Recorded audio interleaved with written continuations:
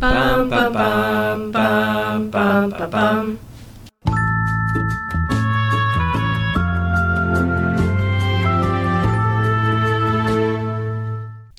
You're listening to Tove, a podcast about the good place and Jewish ideas. Hey, it's John Spirasavet and Dan Ross. Hey, Dan. Hey, John. It's been a while. How you doing? Good, good. Actually, it hasn't been that long. We talked at the end of the last season. You joined us. And I see that you're being coached today by your very little baby. Yes, I am home on parental leave for a couple more weeks with my newborn daughter, Adina. She will be, she'll be 5 months next week. So we might hear some squeaks and squeals during this pod. And, I am not going to apologize for the adorableness that might be heard in the background. Pretty adorable. It's good. I'm sure that all the good things you say will be, through her spirit into you. And, I was actually thinking, because I thought you might be around with her, or I just was thinking about her, that The Good Place, if it had more music in it, it would be a great kind of music to play for the baby, because it's got that sort of tingly kids musical sound to it. But it's not even like a single theme song with words, but it's a nice background. Yeah, no, that does make a lot of sense. I will tell you that when we put Adina to sleep at night, we have a favorite playlist that is the one that Jade and I kind of always listen to on airplanes to fall asleep, called Your Favorite Coffee House on Spotify. Yeah. And that's the playlist we play to put her to sleep. My sister heard this a couple of weeks ago and said, Adina has really great taste in music. I mean, we do sing. So everyone should know, John gave us a CD of kids songs when Adina was born. Thank you, John. And, you're welcome. And we do sing the classics, like, Baby Beluga and the Deep Blue Sea, and Splish Splash, I Was Taking a Bath, and Itsy Bitsy Spider. But, we also just like our mellow kind of coffee house mix. And Adina seems to like it too. Don't you, Adina? Yeah, I hear you. She really is inspiring because of her deep and fundamental goodness. And coach is a good word for it. She's just really giving me some positive energy. Oh, that is great. And I think it's to the credit of Good Place listeners in the world that they have not attempted to create words or lyrics to the theme music of The Good Place. At least nothing I have seen. It really is hard to imagine. It's not, even a I'll be there for you kind of song. It totally wouldn't cut it. I will always wonder how shows decide whether to have an opening credits. The classic Game of Thrones, I mean, I'm sure that somebody created lyrics for that. Whereas The Good Place is just we have our cold open and then boom, green screen, The Good Place, and what they're trying to say with that choice. I really like that way of opening a show. So I'm appreciative of that. And so is Adina, apparently. Yeah, you are. You agree. You have some very clear opinions. I know. Let me give you your wubbing up. Since there are a finite number of episodes of The Good Place, it has made me think about little special episodes to drop in. I was already thinking about food and teshuva and looking at scenes of eating and restaurants in The Good Place. And I think actually music, although there isn't that much music in The Good Place, it would be interesting. But probably for another, I was going to say, sing it all in The Good Place. I'm just trying to think about. Does anybody else sing? On the cast? No, not really, no. And so it would have to be for a different podcast where we talk about the role of music in personal change. Oh, I see what you're saying. I was just saying it seems like it's such a missed opportunity to not have Kristen Bell sing. Yes, Eleanor. It didn't even occur to me that I could be wrong, but I can't recall an episode where that happens. No, and like what you were talking about, they do have these kind of dance occasions or parties where they play music and they dance, but they don't really sing. There's a Kristen Bell ballad that I really like from Frozen 2 that kind of is a Good Place kind of song. Do the Next Right Thing. Yeah. When you're lost. Okay. Well, I am trying. One of the things that we've got cooking, I'll put this in because I hope we'll make it come to fruition, is that the people who do the podcast called Verses, which is Broadway and Torah, we've been talking about getting on and doing a joint one together. And that's exactly the kind of thing you would. Oh my God. Sign me up, John. Sign me up. All right. We'll have a group. Right. We'll have a group thing. And also when we are recording it, the Jewish high holidays of 5783, 2022 are sort of in sight. And certainly for rabbis, they're in sight. And And one of the things that's always fun is to send around a playlist of inspiring how to become a person who does more right things in the new year kind of songs. We should create and post some kind of playlist and have a sing-along. Love it. Well, you've been around last, really, for the beginning of season 2 and then for the end of season 2 wrap. So this is your chance, Dan, to say who at the moment you might think you are most like among the main cast characters of The Good Place. Oh, goodness. I mean, I would love to say that at this point, does Simone count as main cast? Yes, I did introduce Simone when we kicked off the season. I just, I love the vision that she has of combining the neuroscience and the moral philosophy that she brings, kind of like her and Chidi coming together. And so insofar as that is a matter of interest for me, if not personality, I would say that I'm feeling pretty Simone-y in this season. Excellent. And anybody of them you would like to be a little more like right now? Oh, goodness. I would say, you always say Janet, I know. I know, I can't shake that, yeah. Can't shake the Janet. As I think about the episode that we are talking about today, which is the Ballad of Donkey Doug, I think the scheming Michael pulling the string in the background, maybe, like just kind of having the vision of how everything's going to unfold and all that stuff. Adina disagrees with that. She says, no, Dad, you should not be a schemer.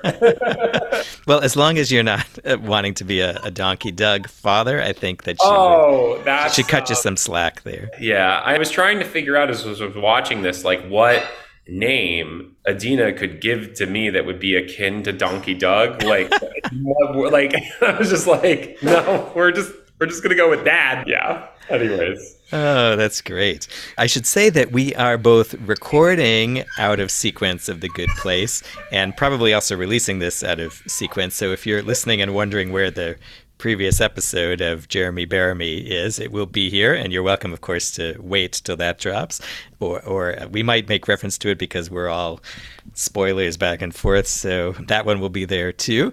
And we are jumping into the next one, into chapter 32. I should also say, in the spirit of theme we will discuss and also earning Good Place points, that the summaries that you have been hearing have been mostly taken from Wikipedia, and I don't know who wrote them to give credit to, but I do know that I've lightly edited them and passed them along to. And we express our sincerest gratitude to all who contribute to Wikipedia. So thank you. Which I have done. Have you ever done that, Dan? Have you ever written something? No, I've never contributed to Wikipedia. That's you know what? That's a life goal. A life goal. That on the list. So how about give us the summary of this episode? So the chapter 32, The Ballad of Donkey Doug, written by Matt Murray and directed by Rebecca Asher. Tahani and Michael travel to Jacksonville with Jason, where they learn that Donkey Doug is in fact Jason's father. Jason wants to help save him by helping start a career as an electrician. But Donkey Doug and Pillboy instead want to get rich quick by selling a combination energy drink and body spray made from stolen ingredients. Jason accepts that Donkey Doug is a lost cause and decides to help Pillboy instead. He tells Pillboy that he, Tahani, and Michael are astronaut spies and that Pillboy's mission is to fulfill his duties at his nursing home job and not commit crimes. Back in Australia, Chidi decides to break up with Simone and to avoid telling her about the universe and the afterlife, but can't figure out how to do it without lying. Janet sets up a virtual reality simulation where he can practice. It still goes badly, but Chidi and Simone speak, and they part regretfully but amicably. The group unites in Budapest, where Tahani intends to reconcile with her sister Camilla. Janet and Michael tell Eleanor that her mother faked her death and is still alive. What a great cliffhanger, I have to say. Yeah. And by the way, great pronunciation of Budapest there. Oh, yeah. Budapest. You can put in Budapest. No, whatever. It's, I don't know. When in Rome, when in Budapest, speak as the Hungarians do. Yes. Yeah. Well, I was just going to say that this is a brilliantly written episode from about the opening frames. You know, it just... That's the beginning scene there where Chidi is saying, well, after my Chile episode, I asked the administration for a 1-year sabbatical, and good news, they fired me. Well, you bring that up, and as I was rereading the summary and kind of thinking back on the episode, one of the first things that struck me is this sense that Jason, Tahani, and Michael have when they go to Jacksonville, that the way to save Donkey Doug is to give him a career. And there's something so intensely capitalist about that in its own way. Like, your value, your worth, your goodness kind of comes from what you do, what you contribute to the world, as opposed to some other kind of, I mean, I guess there's this, sort of intuition that it will distract him from the things that are, moment with Chidi at the beginning of the episode, where Chidi has kind of said, you know what, my career, sayonara, like there's more important things, which is an interesting contrast. I wonder what would have happened if Chidi had been in the room with Doug and Pillboy. That's an interaction I would have liked to have seen, to be honest with you. Oh yeah, they really do split up. It's not something we usually see. Yeah, that's very interesting, because I think that would be another special episode, is sort of the role of jobs, actually, and we talk about capitalism and philanthropy and spending money, giving away money, but actually, yeah, some of them are very identified with their professions, and then you've got your Donkey Dougs and your Eleanors and your who are not finding a great personal meaning through their right work, quote unquote. I'll also just say that I loved I feel like this was peak Shark Tank. I can totally see Mr. Wonderful and Mark Cuban and Lori and all them doing their thing. And I just loved that little reference moment. Jason saying, like, we have to get in before the other sharks get in. Yeah.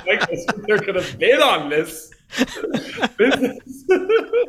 And none of the actual sharks look like Ted Danson at all, really. Have you ever had an energy drink? Well, I guess what would you call an energy drink? Like Red Bull or... like a caffeinated, like super... Yeah, like a hyper energy drink. When I was in college, there was this thing called Jolt Cola, which was like, yeah, okay. Which was, too much caffeine cola. The one time I've had an energy drink is I was on a plane, and there was a French person next to me, and he ordered 2 vodka Red Bulls. So they bring them to him, and I'm like just sitting there like, okay, like trying to fall asleep, and then he like pokes me and he hands me one of the Red Bulls. And so he's like, "You're gonna drink this with me?" And I'm like, "Am I?" And I did, and I swear, John, I have never spoken better French in my entire life than for that hour-long flight next to this guy who had just given me a Red Bull. I don't know, maybe he just wanted to talk to me in French, or, he's a guardian angel of sorts, or, we'd use Mora Derech, a guide along the way. But I have not since used Red Bull for the purposes of speaking a foreign language, but I will say that it proved quite effective. I will, and we're going to leave this in. This is our roundabout way to get to moral philosophy. But I will say that the first time I had to pull an all-nighter in college, my next door roommate and friend was Italian, is still Italian. May he live a long life. And he had some instant espresso, and I was not a coffee drinker or a big caffeine dependent person. And so at about 3 a.m, I way diluted it about 3 times, 1/3 strength, drank this thing, and I got through the rest of the day. That was my original old school energy drink. Since you're talking about jobs, I love this bit about Helmut, the substitute wait person at Chidi's final attempt to break up with Simone.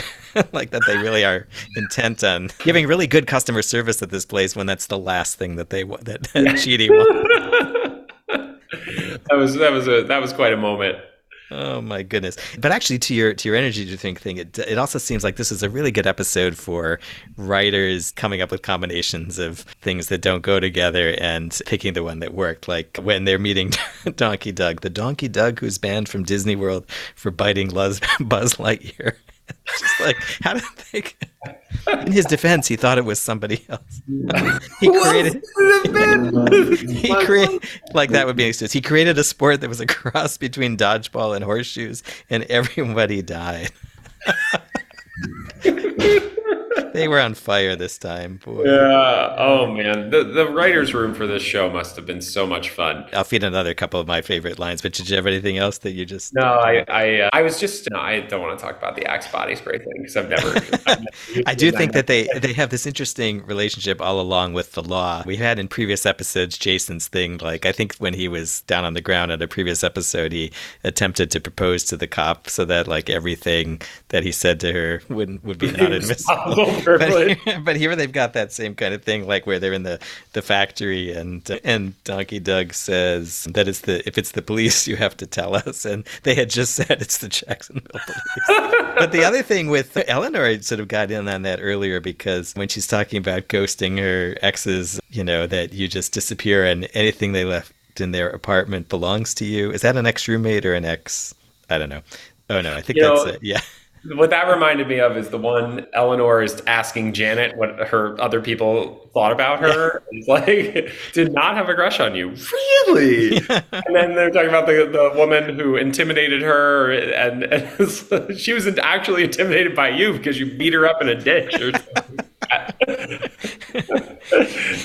When they meet Donkey Doug, Jason, I thought you were dead, but I was alive. I was in Australia. I talked to you on the phone last week. Yeah, but I forgot.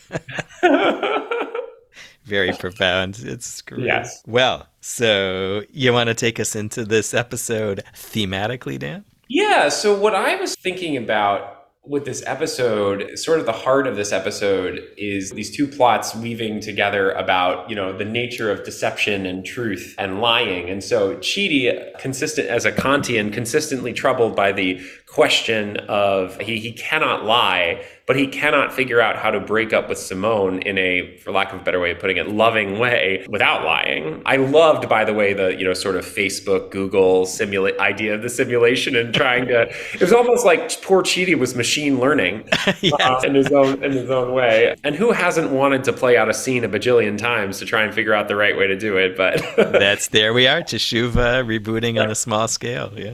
Right. But the resolution of his arc with Simone there, he doesn't end up lying at the end, and it does end up causing pain, but they do part with a measure of amicability. But then the plot with Donkey Doug decidedly to be the lost cause, and Pillboi ends with a remarkable deception about being astronaut spies, and this question of what is the meaning of truth when it comes to goodness, and whether or not truth and goodness actually go together, or whether or not in certain instances we are allowed to bend or fabricate the truth in order to arrive at an end that is morally appropriate, morally true. And so I believe we've talked about the sort of famous source, the story of how one should dance before a bride on their wedding day. I'm sure that somebody has brought that up. Yep, Rebecca and I started with that. Yeah. Dear Rabbi Rebecca Rosenthal, my colleague from Central. And that's sort of like a classic tale of, telling the white lie in order to protect someone's dignity. In this instance, there's something different going on, because they're not trying to protect Pillboi's dignity so much as they're trying to change his behavior, notably for the better. They're lovingly deceiving him in this instance. And so what does that mean? And how do we understand that? And so there's a midrash that I found that I wanted to share that kind of speaks to this question of how truth interacts with other virtues and values. And so it's a story from Bereshit Rabbah, which is a collection of midrashim, rabbinic kind of fan fiction about the book of Genesis, the book of Bereshit. And it's delivered by Rabbi Shimon. So the story goes, when the time came for the Holy Blessed One, for God to make the first human being, it's an amazing scene. The ministering angels made themselves into competing councils. One group said, we should create human beings, and the other group said that we shouldn't. So the Midrash riffs on this verse from Psalm 85. Kindness and truth met against one another, and righteousness and peace faced each other. So the angel representing kindness says, create humanity, for they will be kind. They will do acts of loving kindness. And the angel of truth says, don't create them, because they will be full of lies. The angel of righteousness says, create them, for they will establish justice. The angel of peace says, do not create them, for they will be in constant strife. So God hears these arguments against each other among the angels, and what does God do? God grabs truth, the angel of truth, and hurls truth towards the earth. Quoting from Daniel, you hurled truth toward the earth, whereupon the other angels said, God, what have you done? Why have you chastised your seal, which is the way that truth is referred to. And ends on this last verse of truth will arise again from the earth. Truth springs up from the earth. And so what I'm struck by as we have these competing questions of kindness and truth and righteousness and peace is that truth is ultimately the one that God decides to dispense with among the voices that are heard in heaven. God says, okay, that's not to say that truth isn't essential. Truth comes up from the earth. Truth still exists. Truth rises again. But ultimately, God can say, you know what? Humanity and truth, in the service of righteousness, in the service of peace, in the service of kindness, truth is the one that we can kind of hurl towards the earth as sort of the earthly value, as opposed to these upper values of kindness and righteousness and peace. It's super interesting because you could do the same kind of thing with almost each of them and say there's something that is incomplete about the pure concept, even of kindness, that could be kindness for bad motivations or whatever, and say, okay, that's the one that requires more thought, more drafting and revision. But it does seem like tradition does treat truth this way more, as the thing which is hardest to come up with an absolute definition, and therefore it has to, as I'm understanding what you're saying, rise from the earth. Whatever its meaning is going to have to be, earthly. It's not going to be a pure Platonic concept or heavenly concept. We know that in the biblical conception, truth is very much connected to commitment and loyalty and faithfulness. It's not just a formal truth, value of a statement you make. The words of like emet and emunah are the Hebrew words, and they go together in that way. And that seems very much like what they're doing for Pillboi here is in this spirit, which is they're kind of working out a theory of truth that kind of works. It's not truth the way we would say true or false. But I guess they must have concluded that there's absolutely no way that they could tell him any other more accurate statement and get him back on the right path. Astronaut spies, man. Astronaut spies. Who hasn't wanted to be an astronaut and a spy? Well, that's, that is pretty out there. And how do they say it? Isn't it Pillboi who sort of quotes this back as saying, I had no idea you were, and Tahani says something, truthful, like, those were indeed the words that we said to you or something.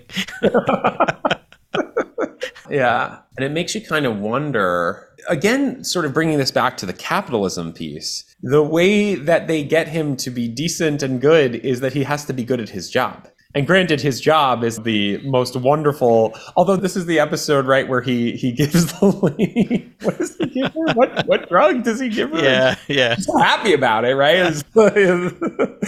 But ultimately, his ability to manifest goodness in the world is dependent upon his service of other people. And that's the nature of his, chosen job. That's what he does. But it's not just his job, it's his name. Like we never understood till now that Pillboi is goes with his, and it's almost like it is spelled, for those of you who haven't seen it, his name is spelled Pillboi, as though it's a coincidence that he's the Pillboi.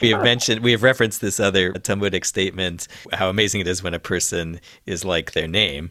And here he is, and he doesn't even realize that his quality as a Pillboi is already there. Another question that this sort of invites, this episode titled The Ballad of Donkey Doug, is what does it mean to determine that someone is a lost cause? Yeah, because that is the truth that Jason realizes. And it is Jason who gets that of these two people, there's only one they're actually really going to have a chance to save. And that's deep stuff.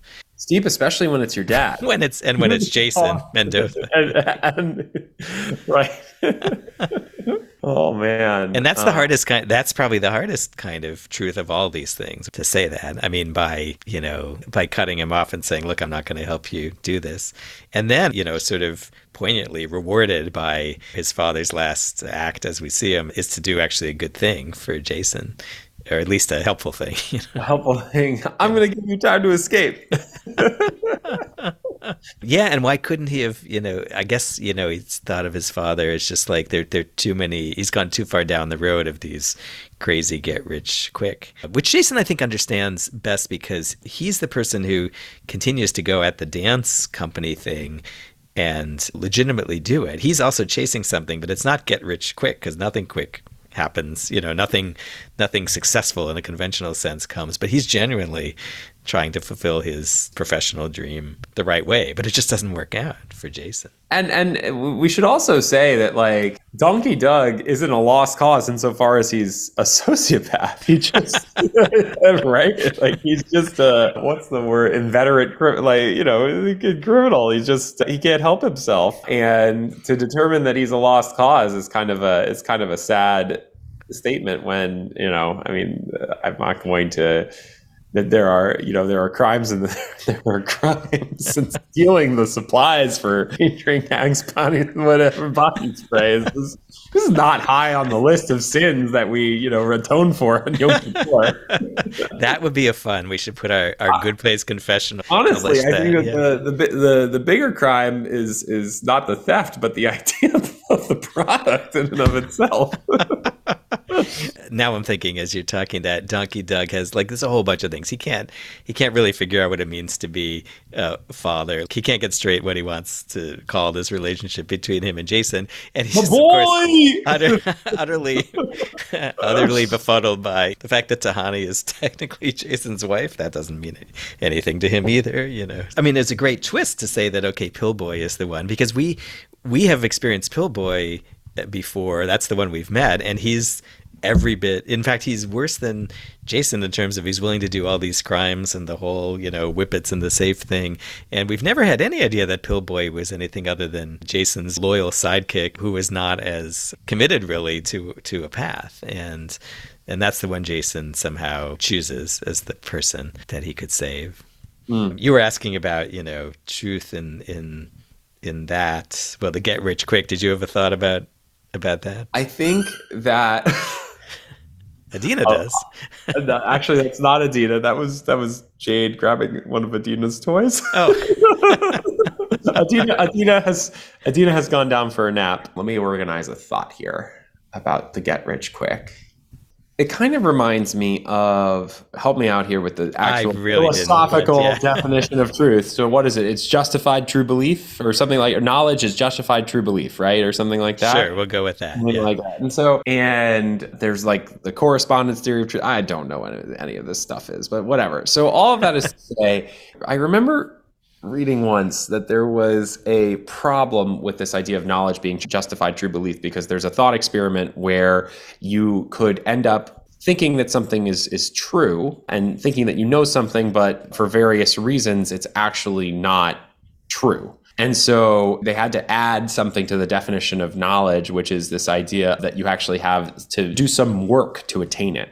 And coming back to this theme of the virtues of work, there is something to be said for the merit of putting in the time and putting in the effort, and the hazard of shortcuts. I mean, shortcuts in video games are great. And when you discover a shortcut or two in life, that feels pretty nice. But ultimately, what can make for real meaning is the effort that you put into the journey that you're on. And so ultimately you kind of wonder with this trio of Donkey Doug, Pillboy, and Jason, why doesn't Jason have a nickname, by the way? Where's Jason's nickname? Oh, yeah.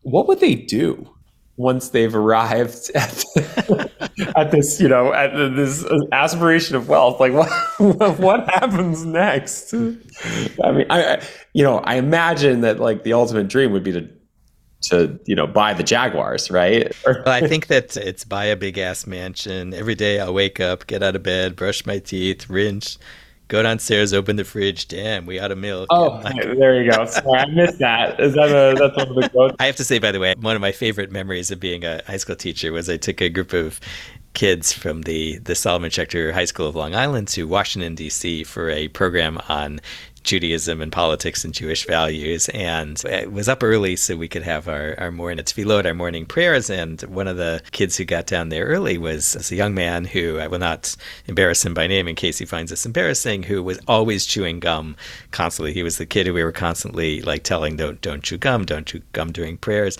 I don't actually personally care if you chew gum during prayers, but I just said to him, like, is there any time that you aren't chewing gum? And he literally did this, like, well, I get up, I put in some gum, I sit down for breakfast, I take it out to have breakfast, I put it back in, I get in my car to go to school, then you tell me to take out the gum, and if I hadn't stopped him in exactly this way, it would have been the same. Oh, that's so funny. But anyway, I think you're totally onto it, because the quote that you brought us from the Psalms talks about truth sprouting from the ground, and that's a process. I think maybe what I'm now understanding in the text that you quoted is that some of these things could be okay at face value, like, kindness or peace. There is a version of that works right out of the box. And if you stumble into kindness, you're doing okay. We don't have to question that. But this truthy stuff that is symbolized by the get rich, you're absolutely right about that. I love that. Which actually does kind of create a bit of a link back to Chidi's desire to really get truth right in his Simone simulator. Oh my goodness. Yeah, I forgot to go back to the Chidi part because I've been focusing so much on the Donkey Doug, but Chidi does put in the effort to tell the truth, as you said. He really wants to get it right really badly. So how many simulations does he do? Does it give us a number? I don't know. I didn't count them. Oh, they're so good. And I love the one where Eleanor comes in. I love the one where he's like, we need to break up, but here's a puppy. Simone says, do you think I don't hear the bad parts of these sentences? His name is Martin. I need my keys back, and he's a puppy. Well, so let me ask you, one of the themes that's come up quite often in these conversations is how a lot of rabbis are Chidis, and we struggle to kind of give people the bad news, or it's hard for us to say things that might hurt people. I mean, it's hard for a lot of people to say things that might hurt people, but like, I certainly feel like I never want to say no. I never want to hurt anyone. I never, at the same time, I think that there's something incredibly valuable to understanding that to put a cliche out there, the truth hurts sometimes. Yeah. And it's actually interesting because as Chidi is trying to work at his definition of truth, he starts off by saying, I just wish I could end things in a way that I knew wouldn't hurt her. Right. And I think in the past he's just said, lying is just an absolute wrong. I won't do it. And there are other cases where he's been given a chance to lie to help somebody else and he can't do it. And now he's trying to integrate that as like a reason, which is more of a consequentialist take than we usually get from Chidi. And now he's seeing it face to face. I'm thinking back to the episode where he won't even dress up and misrepresent himself when they're in their costumes trying to get through the Bad Place Museum of Humanity in order to get to the portal. Like, he won't help rescue the team by making up something about who he is, but he sort of does in that situation.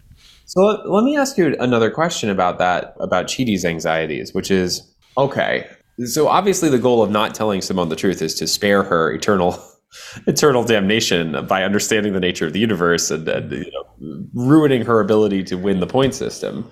Would that have been any more or less painful if he had actually given the real reason for why he needed to break up with her? Like, I don't know. Yeah. Like, would that have actually spared her pain? Forget the consequentialist angle of like, okay, like she's, her soul will suffer at the hands of Bad Place for all time. But in that moment of breaking up, I'm not totally convinced that when it comes to these questions of love and relationships, that, Chidi tries to arrive at the rational way and in the hopes that the most rational presentation of his decision will be the least painful, the most painless. And I'm not sure that that's necessarily the case. Yeah, and you dumped. You dumped. It's happening. You dumped. Yeah, when he can't come up with that answer, that's the best that he can do at that point. It's just to like say, okay, back to my thing. Lying is, I'm not going to say anything at all, which is clearly his simulation, his iterations is not helping him. But then Eleanor says to him, just talk to her. Breakups never end with both people feeling great. but she's a badass and her world is bigger than your relationship. Oh, I love that line. She'll recover. Just go be a person. That, you know, that idea that her world is bigger than your relationship is really, that's a lot. I really took a moment when I heard, especially from Eleanor saying that. Yeah, no, I wonder if Eleanor could say that about her relationship with Chidi. Ooh. Right? Spoilers coming down the line. Yeah, that's really interesting. So, yeah, she distinguishes between feeling great and having a truthful resolution in that different kind of way. As a result of that, Chidi is just like, you know, things have changed and we're going to have to break up. And it is tough because it kind of puts on Simone the necessity if she says, well, you know, you've obviously arrived at the decision and that's not an easy thing for you. I don't understand it, but you're weird and maybe this is better. So I don't know if you call this truth at all. You end up really with, in both situations, the Chidi Simone thing and the Donkey Doug thing, is they don't have the full, neither of them has the full story, and yet everybody's in a position where they can kind of move ahead in the path that they need to. And that's the question you really opened us up with, which is that okay? Can you call that truth? Or do you not call that truth? Like, I'm sort of like Chidi, like I want to call that something, but I'm not sure. But I hesitate to call that truth, you know. Yeah. What category is I'm trying to think? In your initial read, I think of that midrash is that, no, that's the whole point. You know, truth is discarded from this pantheon because there's just no way to get anywhere with it that works, you know, right. Which is also hard.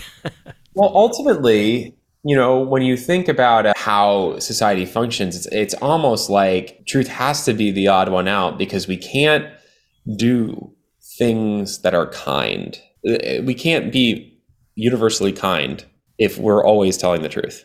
Mm-hmm. That's the teaching of the Hillel and Shammai and the bride. And there are instances where people have to lie to each other or lie to themselves to make peace.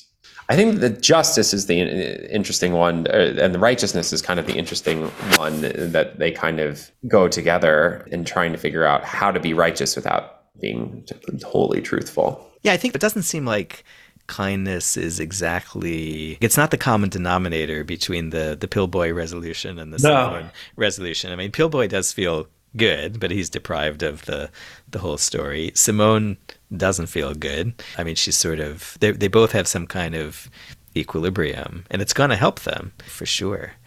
And, you know, Eleanor's right. Their worlds are bigger than this particular interaction. Jason says, I pretty much nailed that Pillboy thing, and I got closure with my dad, Donkey Doug. And I forget who it is who says back to him, that remains depressing, but I'm happy for you, bud. You know, which is a nice way to put a bow on this without putting a bow on it. It is depressing to not have an answer. Here we are, two rabbis watching this profound philosophy show, and we can't come up with like a truth definition. Yeah. Well, there is this reading of truth that's commonly used, the Hebrew word for truth being emet, and Aleph is the first letter of the Hebrew alphabet, Tav is the last letter of the Hebrew alphabet, and the Mem is the middle letter. And so this idea that in order for something to be true, it has to be all encompassing. Mm-hmm. It can't have any gaps in it because it spans the entire. But as we've learned from this episode, there are ways to manifest goodness in the world without being wholly truthful. So that's a tension that we have to wrestle with. You know, just to be contrary a little bit about that, you could say that the beginning and the end, like the basic anchor points, have to be right, and there has to be some middle central thing, but that everything else in the middle is kind of negotiable. Not everything else, but some things in the middle. I mean, I love that. I don't know. I mean, we're in a position where we know that Simone is coming back, and they are going to get a chance to interact with her again and sort of be part of her story. And of course, the first time any of us ever watched this episode, we didn't know that, because that doesn't come till really we're in the transition to season 4. But this is a hard one it's a hard loss here. The episode was so funny, and that's a big thud, I guess, that somehow, you know, slides for us. Like, I think we understand that this is a good thing. Do we? I mean, that's the other thing, is that their relationship, Chidi's so crazy in this relationship that how's she possibly going to stay with him really for the long term? Right. To throw one more monkey wrench in the works of our conversations today, I always wonder, because one of the questions that the show deals with, and the reason, by the way, that we know that Chidi cannot reveal to Simone the nature of the universe is because her intention would be corrupted and that she couldn't get any merit points, is being told by a couple of astronaut spies who can't see the air quotes, but I'm definitely using my finger quotes, that you need to be good. Does that deception corrupt your intentions? Yeah. And it seems like the Pillboy story is also kind of a crazy thing. Like, he's not going to love his job, more, or sort of like they need to give him they're giving him some wider perspective, I guess. As you say, it's a total deception in which his job makes sense and keeps him away from doing crime. It's not like inner reform. And I feel like the next one, where they deal with Eleanor's mother, has a lot more to do with the soul of Eleanor's mom. So you really raise an interesting question here. Boy, this is the nature of Chavruta study, where you don't arrive, or Talmud study generally, where you don't arrive at a good conclusion. I mean, you don't arrive at a definitive conclusion. You know what? As we said, to get to the truth and make it feel truthy, it requires work. And so we're doing the work. Yeah. And I love this episode so much. I mean, it was so funny. Yeah. I think I just have to say that, especially having seen you with your kids watching this show, that I can't wait to watch this show with Adina and, however many years until it's developmentally appropriate. But I'll put this on the list with Harry Potter and of course the Torah, of things that I can't wait to learn with my child. So someone has to come up with a set of chewable, biteable, Good Place, like stuffed figures or little board books of the Good Place. Oh my God, true story. While you can't bite Buzz Lightyear, you'd be able to.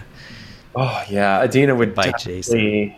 I don't know that you can say that a toothless creature, a child, can bite anything without teeth, but she certainly would stick Buzz Lightyear's visor head in her mouth to the extent that she possibly can.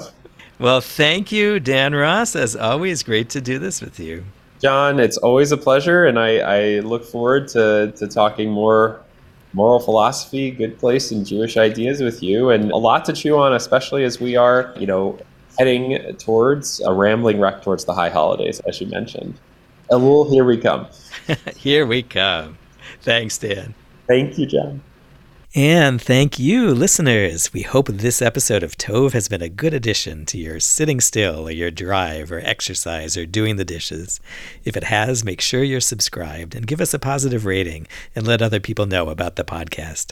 Interact with us on Facebook or Twitter or Instagram at Tove Good Place, T-O-V, Good Place, and shoot us a note about anything to tove@tovegoodplace.com. As always, we have some show notes on our website, tovegoodplace.com, along with other links and resources. You can find Dan Ross and his Jewish-themed workout videos on Instagram at RAV_WOD.